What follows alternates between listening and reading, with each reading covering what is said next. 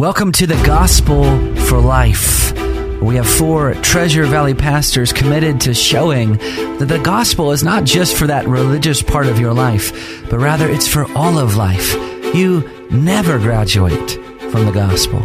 I'm Josh Bales, pastor of the Well Church, here with Russell Herman, pastor at Cloverdale United Reformed Church, Phil Moran, pastor at Christ Presbyterian Church, and Jonathan Van Hoogen, pastor at Dayspring United Reformed Church. Now, if you'd like to find out more about us or catch past broadcasts or get information about our annual conference, you can find us at reformationboise.com.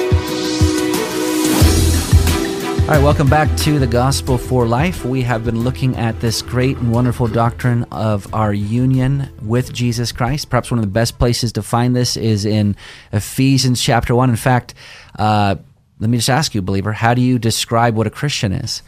Would you call them a believer, a disciple, a Christian? The most used term in the New Testament for describing what a Christian is a person who is in Christ. Yeah, in fact, the very word Christian was used, with a disdain. They were first called Christians. That was Christ ones was a disdained use. And when Paul refers to himself, he always refers to himself as in Christ. This is the words that we use that define a Christian. They're in Christ. Yep. And imagine how much that would change our psyche if we just started describing ourselves like that all the time. Yeah, I mean, that would be in powerful. Christ. Right, that would be powerful. Well, so there's different dimensions or aspects of this union that we have with Christ. We've been looking at these in the past broadcasts. We've described it as a spiritual union, as a mystical union, as a vital union. On yesterday's broadcast, we looked at that it is an organic union and then a personal union. And so today we want to look at that last dimension of our union with Christ, and it is an indissoluble union. So, brothers, what do we mean by that? I think we're really actually looking, union deals with our past, our present, and our future. And this indissoluble union is really related to our future. When we die in the Lord. We're going to be in Christ. We're going to be resurrected. We're going to obtain an inheritance in Christ. We're heirs with Christ and children of God. These are all future things that we can speak of in the present. When Christ returns, we will be revealed with Him in glory. This indissoluble union is really taking in the future. It's He that began a good work in us is going to complete it, and we're going to be brought. There's the perseverance of the saints all the way to eternal glory, and so in Christ, in this union, we have that hope of glory. And so even in the present life, while we suffer, we do so in Christ as those not without that hope. And so we have this hope, this future indissoluble union that we're going to be glorified with Christ in the end, in the ages to come. Let me take us to Romans chapter 6, where Paul talks in very explicit language, and we talked about this in one of the previous shows, but Paul talks in very explicit language about the believer's union with Christ, and I'm in Romans chapter 6 and verse 5. For if we have been united with him in a death like his, we shall certainly be united with him in a resurrection like his. Note that word certainly. Mm-hmm. We know, going on to verse 6, that our old self was crucified with him in order that the body of sin might be brought to nothing, so that we would no longer be enslaved to sin. For one who has died has been set free from sin, and we have died in Christ. We've been crucified with Christ, as Paul says in Galatians. And I just want to underline that word certainly, and I'm going to skip to verse 9. We know that Christ, being raised from the dead, will never die again. Death no longer has dominion over him. For the death he died to sin once for all, but the life he lives to God. So you must consider yourselves dead to sin and alive to God. You must. That's an imperative. It can't be taken away from you. You've been crucified with Christ. You've been raised with Christ. You're going to be resurrected in Christ someday. That cannot be taken away from you. It is an accomplishment of Christ not your accomplishment, believer. I'm going to just take a slightly different approach. I'm going to confess that I actually prefer eternal union as opposed to indissoluble union, in just the fact of this, and I know it might be a splitting of hairs. Indissoluble is exactly what Jonathan was talking about, that it's really has a future aspect to it. I like eternal in the fact that it doesn't just not have an end, it also means it doesn't have a beginning. And so that's a good point, because as we know, our union with Christ and somehow begins before the foundation of the earth. Before he even created us, he had that union with us. So I'm not disagreeing with anything that's said. I just prefer the fact, I find greater security knowing that it's not just, there's no end to it. Yeah, it didn't start someplace in time. It actually, yeah. Yes. Yeah, another way maybe to say that is that as long as God has been God, we've been united to Christ. And we've been secure in that union with Christ.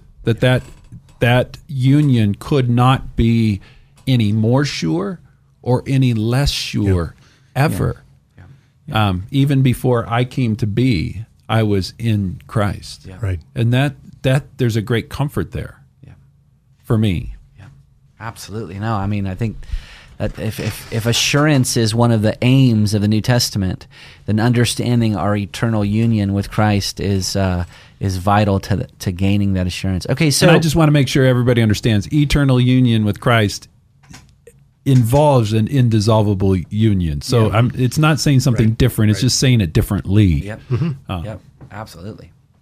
Okay, so now my object in these questions, brothers, is that we keep on getting it from different angles so that our listeners really understand what we're talking about. So I want to delve into two more aspects of understanding our union, an objective aspect and then the subjective aspect.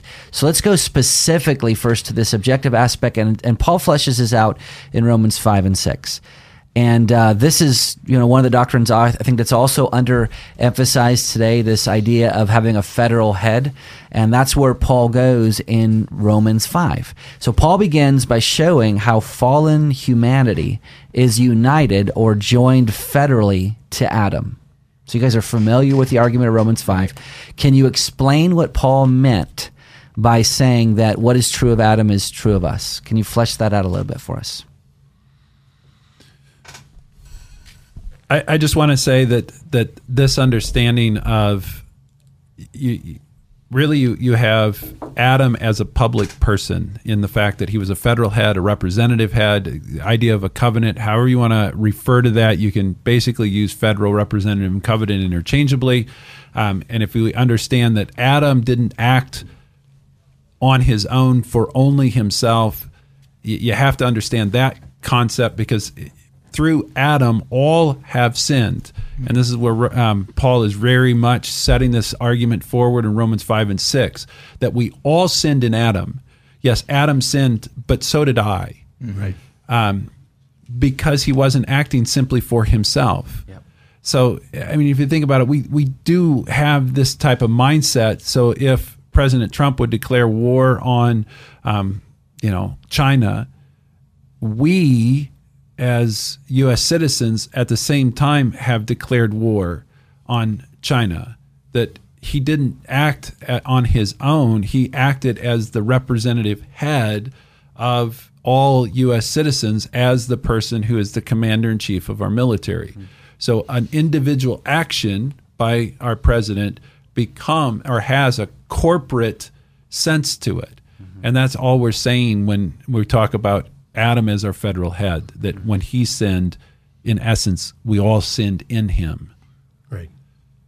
Yep, absolutely. That's what it says in Romans 5:12. Therefore, just as sin came into the world through one man, and death through sin, so death spread to all men. We are inheritors of Adam's nature, and so we are guilty. We are either, and this is what union is pointing to, we are either in Adam or in Christ. Yep. And And that's the state of all men. There's only two. You're either in Adam, in those sins, or you're in Christ as your deliverer. Yeah, and I think we need to say here that this comes as shocking news to a lot of people because we've all deeply imbibed the individualism of the modern world, which tells us that every one of us is a distinct individual and absolutely independent from that's nonsense on even the most secular level. But the Bible shows us an even deeper level and more profoundly true level. We are all connected. And as Jonathan is saying, we're either connected and every one of us, because we're sinful, in Adam. But those whom God calls are now in Christ. One way or the other, we're all connected together. 1 Corinthians 15 talks about this as well. For as in Adam all die, so also in Christ shall all be made alive. Mm-hmm. Yeah. So Paul doesn't just work this idea in Romans, which he does quite extensively. It comes out in other parts of the New Testament teaching that Adam is our representative head. Yeah. And for the child of God, what Paul goes on to develop, are we going on to talk about this? Yeah, yep. That in Christ, those that are children of God are in Christ just as we were in Adam. And so what Jonathan was saying just a moment ago, that all are in Adam. We have no choice of that matter. I mean, That's how we were born. Yes.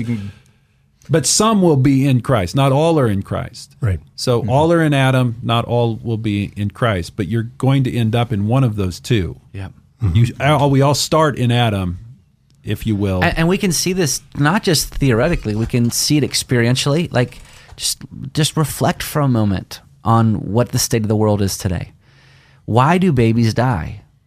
I mean, it's tragic and it's sad and it's horrible, but why do they die? I mean, and if someone says, well, that's just the natural course of life. Actually, no, it's not. That's the fallen, the fallenness that has come into the world. Babies die because they have inherited Adam's nature. And what is true about Adam being under the bondage of sin is also true about every human being that comes into the world. If Adam wouldn't have sinned, there would be no death. So, go ahead, Russ. Nope, you're good. Okay, so yeah, let's go then. So if that's what it means, are you guys happy with fleshing that out already in Romans 5, or you guys want to go to Romans 6 now? Basically what it boils down to is this, that Scripture says that we've all fallen in Adam.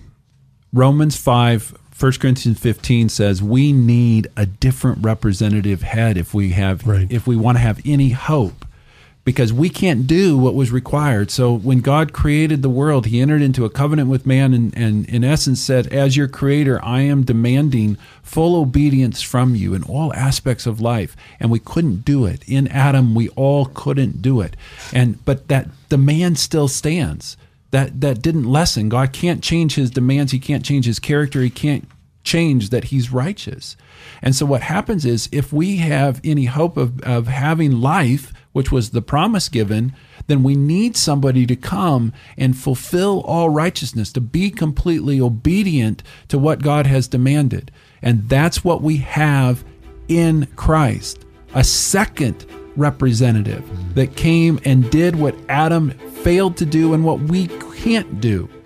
Jesus came to do. Now, we're going to have to stop there because we're running out of time, but we will start here tomorrow and develop it more fully. Thank you for listening to the Gospel for Life, and we'll see you tomorrow.